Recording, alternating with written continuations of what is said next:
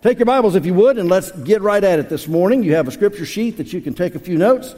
And let's look now at John chapter 3 once again. John chapter 3. If you'll take your Bibles and turn there, we're going to get right at it this morning and talk about, this is week 9 in our study of the book of John. Last week, Pastor Matt preached what I have called the pinnacle passage of the book of John, having to do with that great verse that so many of us learned and memorized when we were children. Maybe you're yet to memorize it. I encourage you to do it. John 3:16 followed by 17.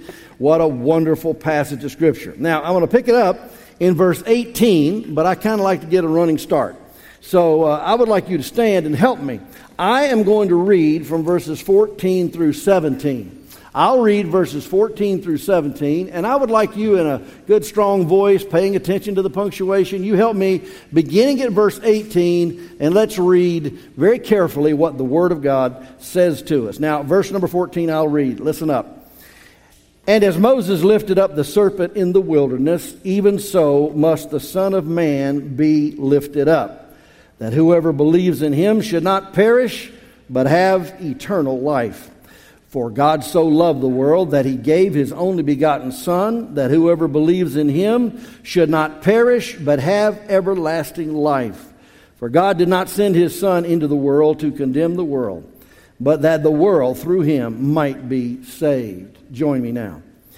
He who believes in him is not condemned, but he who does not believe is condemned already, because he has not believed in the name of the only begotten Son of God. And this is the condemnation, that the light has come into the world, and men love darkness rather than light, because their deeds were evil. For everyone practicing evil hates the light, and does not come to the light, lest his deeds should be exposed.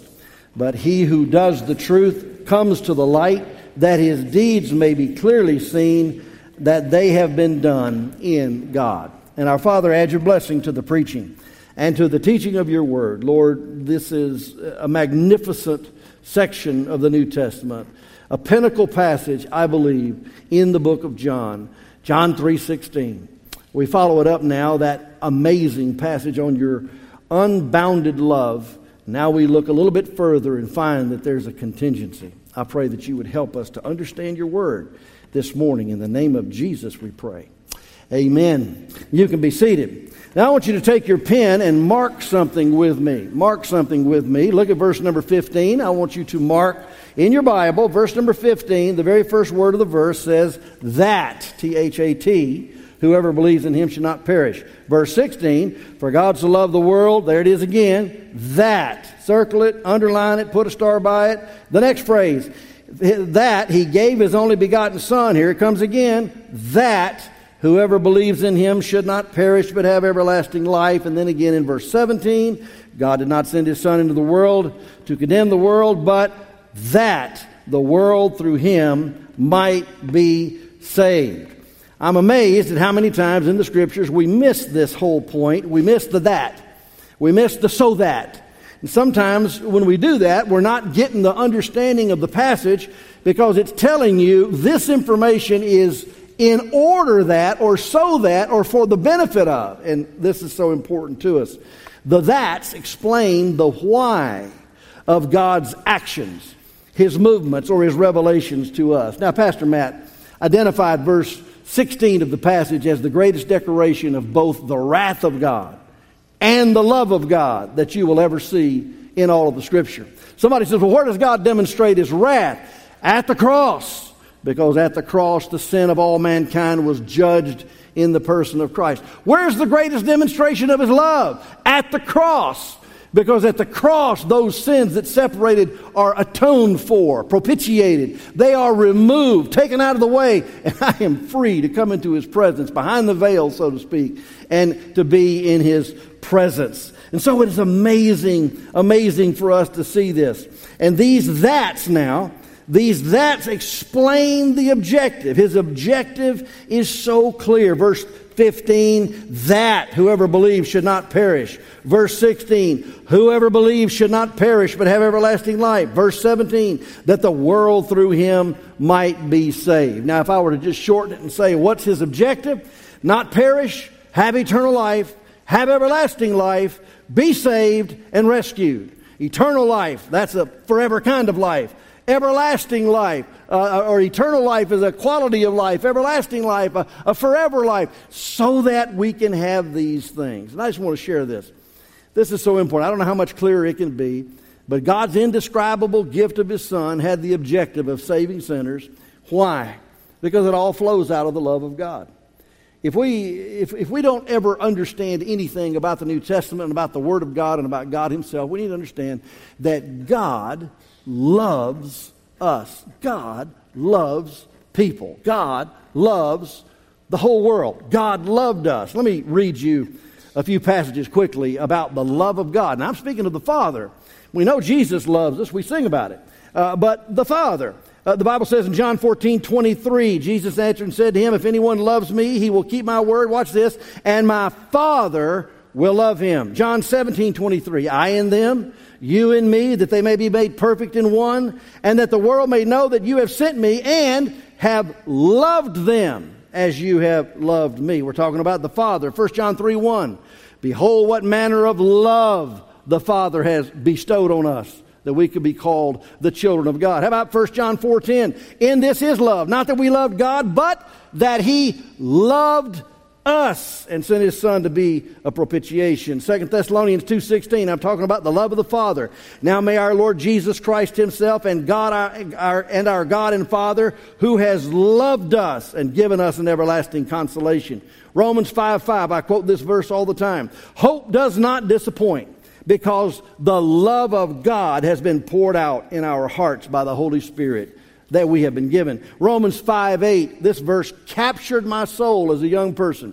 This verse captured me for all of eternity. It says this, but God demonstrates, or He proves His own love toward us, in that while we were yet sinners, Christ died for us. God loves us. We studied this in Ephesians 2 when we were there in that passage. God, who is rich in mercy, amen, He's rich in mercy, because of His great love with which He loved us, even when we were dead in trespasses, made us alive together with Christ. By grace you have been saved. You know what? We sing, Jesus loves me, this I know, for the Bible tells me so, and we ought to, because it's true. Jesus does love us, but we also ought to understand that the Father loves us. The Father has set His affection on you and me. He set His affection on sinners, rebels, disobedient people, wicked, and even people dead in sins, not connected, no connection with God whatsoever, no fellowship, no relationship, unconnected. We're dead, but He set His love on us.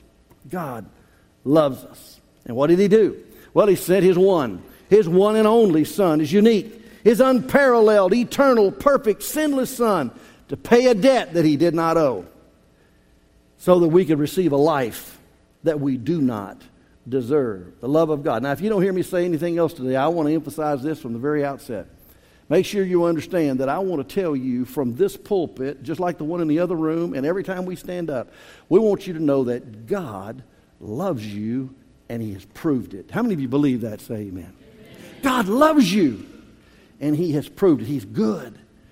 But now then, look at verse 16 again, because the name of this sermon this morning, we're in the year of popularity of Christ, His first year of ministry, many miracles, many wonders, many feedings, many healings. People are crazy about Jesus in His first year. A different time is coming. Hear what He has to say here, right in the middle of this incredible passage in verse number 16. It says again, for God so loved the world that He gave His only begotten Son, that whoever believes in Him should not, what's the word? Perish. There's a contingency here. There is responsibility here. There is something required of people. Somebody's going to say, uh-oh, I thought salvation was a free gift. And I can say to you, yes, it is, and exactly. It's totally, completely, unequivocally free. God gives us the gift of eternal life. But do you know, a gift has got to be received. Ever woke up on Christmas morning and had people, you shared gifts, you give gifts, you receive gifts. But what if the gift you gave, somebody said, well, that's just so nice of you to think of me and everything like that. I believe that's a good gift, a wonderful gift, but I'm just going to have a hands-off. You just hold on to it, and I'm thankful for your gift. Well, you got to receive the gift. The New Testament is full of believe and receive, the gift. I mean, Jesus' first sermon, receive the kingdom of God. John's first sermon, repent, believe the gospel, receive eternal life. All the way through, believe and receive. Oh, it is so incredibly important. God loved us and He sent His Son to pay for our freedom from sin's penalty, but we must believe. We must be born again. It takes us back to chapter 1, verses 9 to 12, where this incredible situation comes up where He came to His own, and His own, what? Received Him not. But as many as did receive Him, to them gave He power to become the children of God, as many as believed in His name. Believe and receive and believe. It's all the way through the New Testament. There's a contingency. It is so important for us to understand this. Now, we learn that this believing is not some superficial belief in a set of facts. It's not like saying, oh yeah, I heard all that before. Yep, I've got all that information. No. It's not just information in the head. It is the want to of the heart. It is the heart saying, yep, that's for me. I want that salvation that Jesus offers. Now, in the midst of this passage on God's love, Christ's sacrifice, this believing and receiving, this everlasting, forever kind of life, this eternal, this perfect quality of life, we have this troubling concept of the word condemnation. What? I thought we were talking about the love of God. Right in the middle of this passage comes the word perish. And the word 4 times condemnation, 5 times if you include the word perish. This is so important. Now, Pastor Phil, let's just stick with the love of God this morning. God's not a God of condemnation. He's a God of forgiveness. Well, my friends, the gospel of Jesus Christ is both a message of wrath and a message of love. I told you about Matt's sermon last week. The gospel, and I've said this in this pulpit, in this room, and I don't know how many times in the other pulpit. Please hear me. The gospel is good news. But the gospel must first wound us before it can heal us. It is so incredibly important. The gospel is God's answer to sin's curse, and it is His loving provision of His Son as a sacrifice. You say, well, I'm not convinced. Okay, let's walk through the passage. Verse number 16, somebody's going to perish. What's that word? Well, it means to be lost, destroyed utterly, to be condemned eternally, punished eternally, spiritually destitute, or to be cut off. Sounds kind of bad, doesn't it? Perish. Verse 17, Jesus did not come, he says, did not come to condemn the world. That word condemn is the same word as the word judge. Judge, pass judgment on, or commit to punishment. Verse 18, not condemned, and also condemned already. Verse 19, condemnation has a cause and it has a consequence. All of these right here, right on top of, for God so loved the world. So that's a confusing message. No, it isn't. It is telling us exactly just how great God's love is. Please listen. In this same glorious passage about God's love and Jesus' sacrifice, we have the mention of condemnation 4 times, 5 times, if you count the word perish, which is the result of condemnation. Pastor Phil, what's the point? The point is this. God has paid the ultimate price because of His love for us. Sinners as we are, and we have to do something with the gift of God. We either believe Him and receive Him, committing our all to Him, or we reject Him, preferring our sin, preferring our condemnation. Here's the statement. Write it somewhere. There is no middle ground. None. There is no such thing as standing off to the side and saying, well, I'm just going to contemplate everything you're saying up there, and I'll give some consideration to it, and then at some point in time I might decide. Sorry, you're already decided. Let me unpack this for you this morning. 4 questions. 4 simple questions of the text that the text is asking and examining us. And here they are. I'm going to give you the questions right away so you know where I'm going. Number 1, who is condemned? Question number 1, who is condemned? Question number 2, when is he or she condemned? When? Question number 3, why is he or she condemned? Question number 4, who escapes condemnation? Who is condemned? When is he condemned? Why is he condemned? And who escapes condemnation? Very important questions. Let's look at the first one. Who is condemned? Fill in your blanks. I gave you blanks so you can fill them in. Who is condemned? Not believers, but those who do not believe are condemned. Verse number 18. Now, folks, I didn't write the Bible. I'm reading black ink and sometimes red ink on white paper. And we're looking at it this morning. Verse 18 says, he who believes in him is not condemned, but he who does not believe is condemned already because he has not believed in the name of the only begotten Son. Now, watch this. Who is condemned?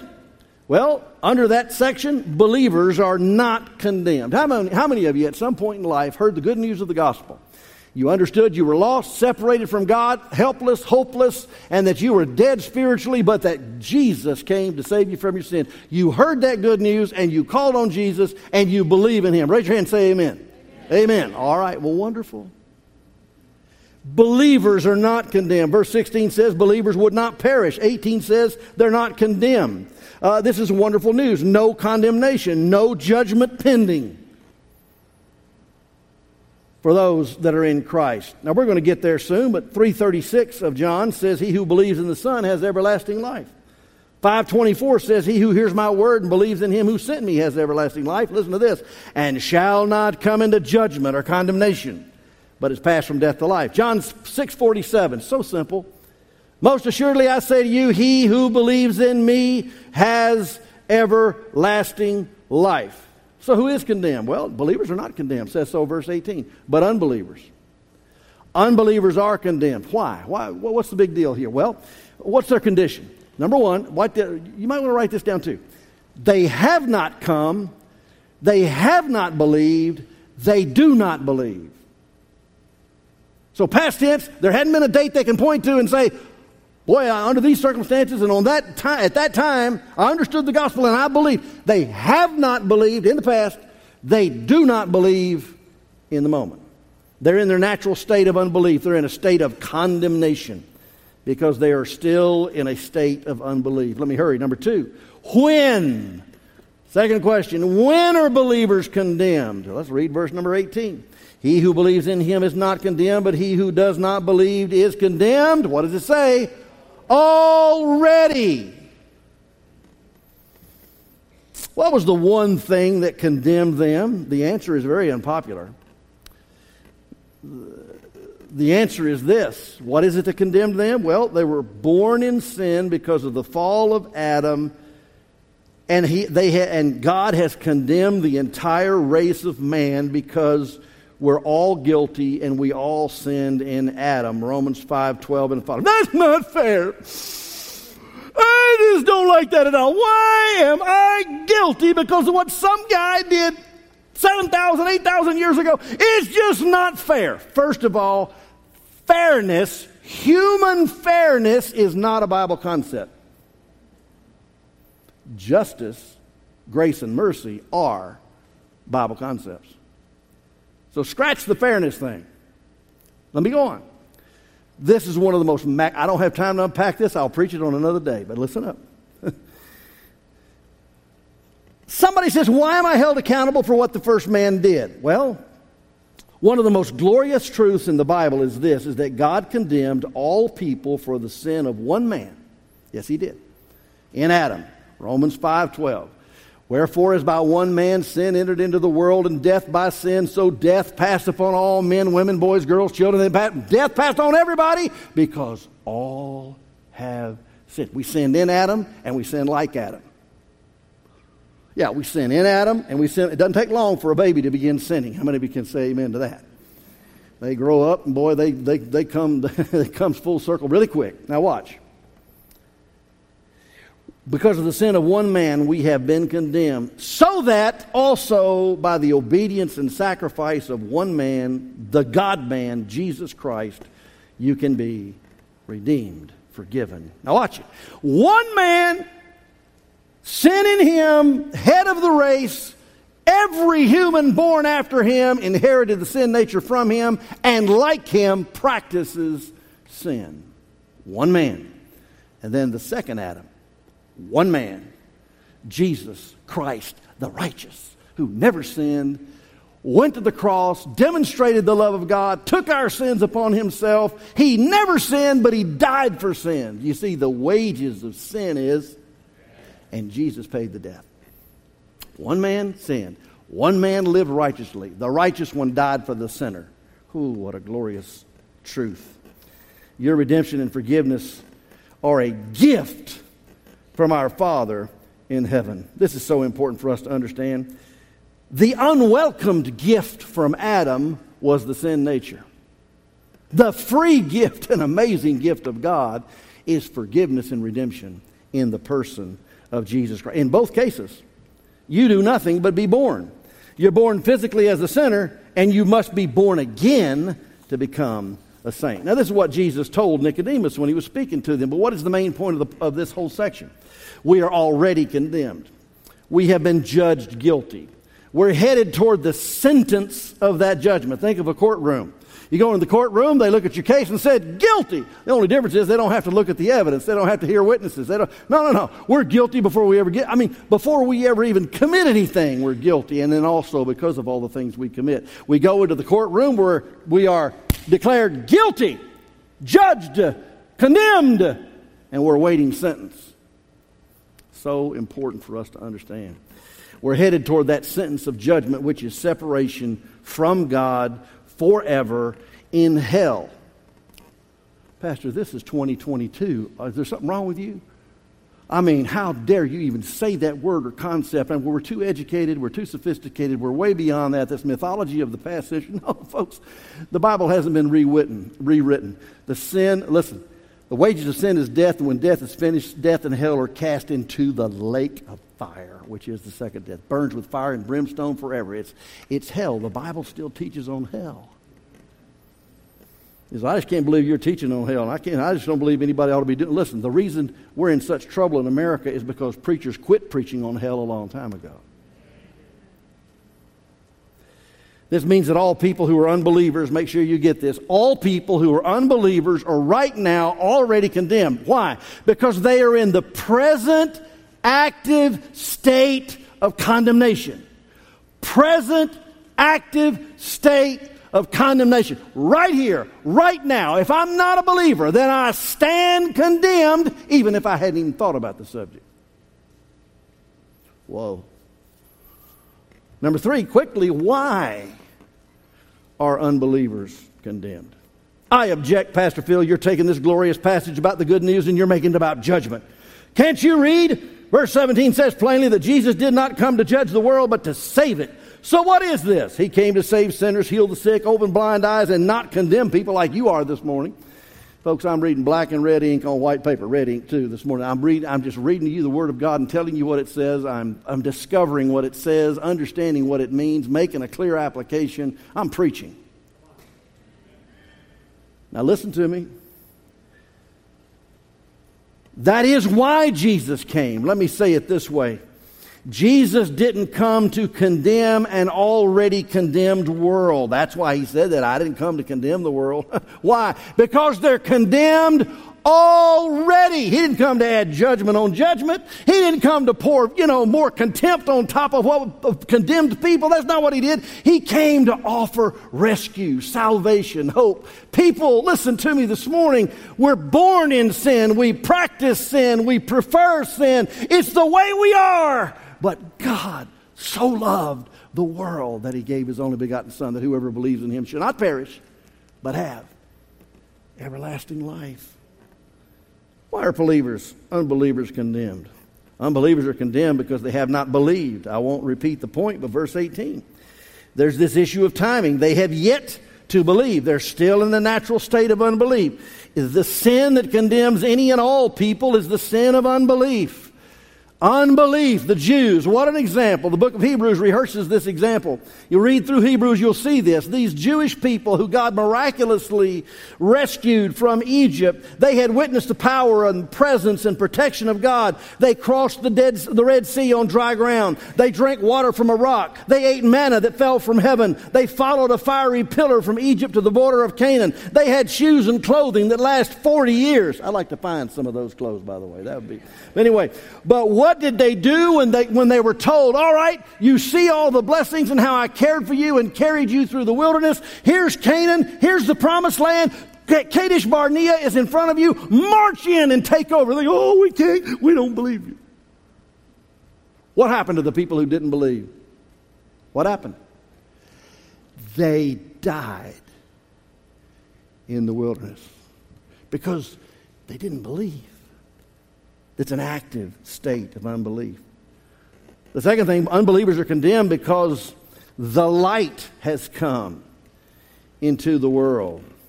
The light has come. John 3:19 says this. It says, and this is the condemnation, that the light has come into the world. We return to the subject of night back in chapter 1, or light back in chapter 1, verse 4 to 9. Verse 9 says this. It says that he was the true light which gives light to every man, was coming into the world. The idea of Jesus being the light is huge. Nicodemus was standing in the presence of the light. There he was standing there. But because he was yet to be born again, he couldn't see the kingdom. Therefore, he could not enter the kingdom. Light is a theme all the way through John's writings, but not just him. Listen to Psalm 36, verse 9. This is beautiful.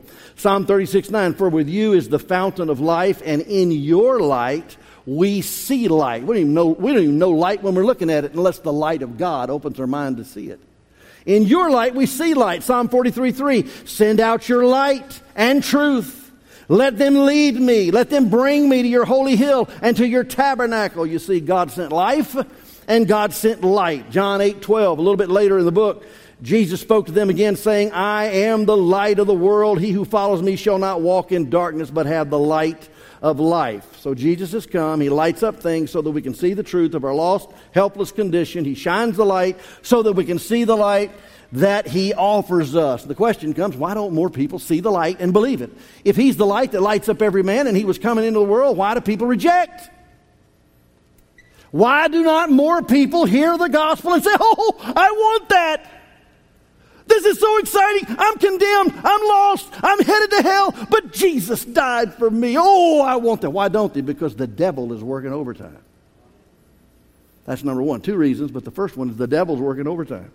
The devil hates this whole concept. 2 Corinthians 4:3 says, if our gospel is veiled or hidden, it is hidden to those who are perishing. There's that word. Whose minds the God of this age has blinded, who do not believe, lest the gospel of the glory of Christ, who is the image of God, should shine on them. For it is the God who commanded light to shine out of darkness, who has shown in our hearts to give the light of the knowledge of the glory of God in the face of Christ. In short order, it's this. The light has come into the world and the devil is mad about it, and he's blinding as many people as he can and giving you distractions and making you love the world and all the stuff that's in it so that you don't pay attention to the opportunity that's right in front of us. The light has come. There's something else here. Unbelievers are condemned because, this is really something. Unbelievers are condemned because they love the darkness. Look at verse 19. This is the condemnation, that the light has come into the world, and men, speaking of men, women, boys, girls, young, old, rich, poor, men loved darkness rather than light because their deeds were evil. Now, darkness is always associated in the Scripture with evil, sin, and deception. This is the astounding truth of the passage. You say, Pastor, I thought we were preaching about God so loved the world. That's exactly what we're preaching about. But what does he love the world? What kind of situation is the world in when he finds us? You know, people love the dark because their deeds are evil. People love the dark because their deeds are evil. Let me just say this that's not in my notes. They love the darkness because they like to hide. I just want to say something to you. If you have any sense of need to hide anything that you're doing from your family, your friends, your parents, your brothers, your sister, or from anybody, if you have any sense or you feel like you just need to hide something, then let that be the neon sign of truth telling you it's wrong. So it is an indicator. Fellas, I just want you to know, if you're looking at stuff and you're doing this, that, or the other, and you think by some form of imagination in your mind that because nobody sees you doing or getting into what you're doing, just remember Proverbs 15:3. The eyes of the Lord are in every place, beholding the evil and the good. There's no such thing as hiding from God. All sin. People love the dark because their deeds are evil. These are the obvious deeds of people that they like to practice in the dark. Listen to Romans 13:12. Therefore, let us lay aside the deeds of darkness. Let us put on the armor of light. Let us behave properly as in the day. That is, where everybody can see. Not carousing and drunkenness and sexual promiscuity and sensuality, not in strife and jealousy. That's not what we're supposed to do. Those are the deeds of darkness. Let's not fool ourselves. Many people hear the gospel, understand it, and have some desire for salvation, but they walked away because they love their sin. They love it. They love the dark. Make no mistake, people are not struggling with their sin. They are living it up in their sin. They love it. I hear it all the time. Oh, pray for old so-and-so over there. He's just struggling. No. Get it out of your head. The Scripture doesn't say they're struggling with sin. It says they love sin. Because why don't they come into the light? They love the darkness.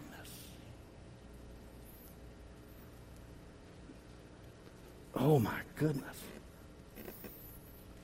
They love their sin. They just don't want any consequences of their sin. People love the dark because their deeds are evil, and people hate the light because it will expose their sin. I talked about those obvious deeds, those things that we just identify as big sins. I talked about them, and they are big sins. But we got something else. We got to think about the context in which we are studying today. What is the context? Well, he just got done talking to Nicodemus, who was a ruler, the ruler and teacher of the Jews. And he just got done. Who was it that he had just confronted in chapter 2 in the temple? In the temple! He confronted the priests. He confronted the Sadducees, the Pharisees. He confronted the religious leaders, the elite, the ones that are supposed to know everything. He confronted them, the ones that are leading all the other people. Jesus went to the temple, his father's house, and he found that the leaders were pretending. The priests who were supposed to set the example, point the people to God, teach of righteousness. They had turned their position of spiritual authority into a grand power-broking system of greed and avarice. They were deceivers. They were doing what they did in the dark. Oh, in the light, they had these beautiful robes and these big hats, and they had phylacteries on their head and on their hands. Oh, they had Bible verses taped here, and they stood in the marketplaces and quoted Scripture. Oh, look how holy they are. They're just so wonderful. But in reality, in their hearts, they were like, Jesus said, they were like tombs, filthy, full of dead men's bones. They were unbelievers. They needed, like Nicodemus, to be born again. They hated the light because their evil would be exposed. Jesus shed light on their religious racket, on their scam. Stop and think about this morning. Whether we are practicing wickedness like drunkenness, illegal drugs, sexual sins of any kind, thieving, murdering, or whatever, or, on the other hand, if we are religionists with some external sheen of self-righteousness, we are still in the dark, lost and condemned. From 43 years in the ministry, I can tell you that there is no one so lost as a religiously lost person. A person who has some religion. Oh my goodness. Religious sins of pride and self-assurance are just as dark and evil as any unsavory, wicked habit that we can name. And then unbelievers are condemned because they won't come to the light. They will not come to the light. I don't want to go down to that church. That guy always makes me feel guilty with all that preaching. I don't like to hang around with those Christian people because they're just goody two-shoes, holy joes and everything. And, they just seem so, righteous. And I don't like those people, so I don't like to hang around them. It makes me feel bad about myself. So this idea of stepping into the light is huge. 1 John chapter 1, verse 5 says, "This is the message we have heard from him and declare to you that God is light, and in him is no darkness at all. And if we say we have fellowship with him and we walk in the darkness, we lie and don't practice the truth." Darkness. People who can just put on their religious hat on Sunday and come to church and hallelujah and amen and Jesus saves and then go live like the devil during the week. They're walking in the darkness. They're lying. They're not practicing the truth. But if we walk in the light as He is in the light, we have fellowship one with another. Isn't that beautiful? If we walk in the light, we expose ourselves to the searchlight of God's Word and the Holy Spirit, and we say, clean me up, examine me, and see if there's any wicked way in me, Psalm 139, verse 1. Just examine me, Lord. If we do that, then we're just always going to be getting cleaned up. And you know what the result is? Fellowship with one another. People get along better when they're not hiding things. Did you know that? We will get along a whole lot better with everybody if we just walk in the light. More beautifully is the part where it says, in the blood of Jesus Christ, His Son, cleanses us from all sin. Do you hate the light? Do you avoid the truth? Steer clear of spiritual people? Do you know Jesus? Finally, who escapes condemnation? Verse number 20. This is the crucial point of the whole thing. It's why I called it no neutrality.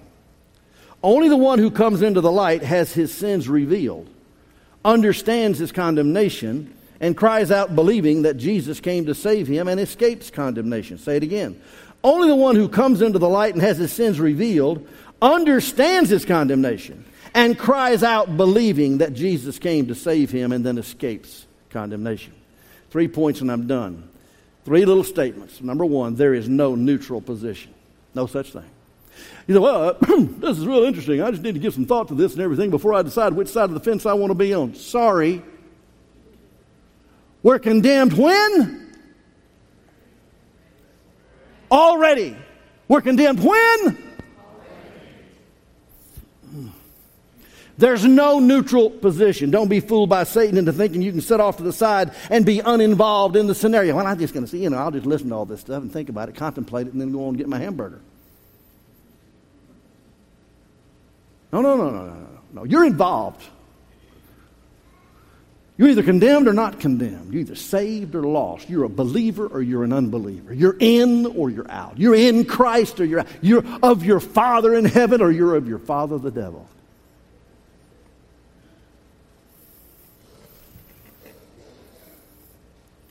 There is no neutral position.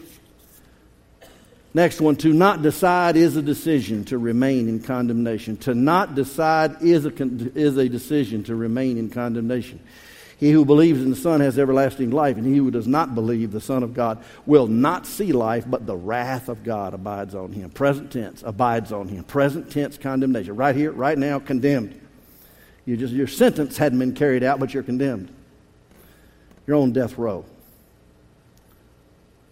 This may be the most unequivocal and explicit statement in the Bible about this point in Matthew chapter 12 and verse number 30. He who is not with me is against me, and he who does not gather with me scatters abroad. Jesus has the authority to draw a line on the ground that separates all of humanity into 2 groups. He has that authority. He can draw the line on the ground. There is a radical difference between Christians and non-Christians. We're either one or we're the other. We're either born again or we're dead in sins. We have come into the light or we're still in the darkness. We are saved from condemnation or we are under condemnation. There is no middle ground. I want to see if I can't illustrate this to you this morning in a very simple way. These are, like bankers' fences type things. I'm going to set this right here. And I'm going to get this other one here. Those things are heavy as lead. Another one, I'm going to put it right over here. I'm going to set it right here, and I'm almost done. Hang with me. I'm almost finished. Jesus, he who is not with me is against me.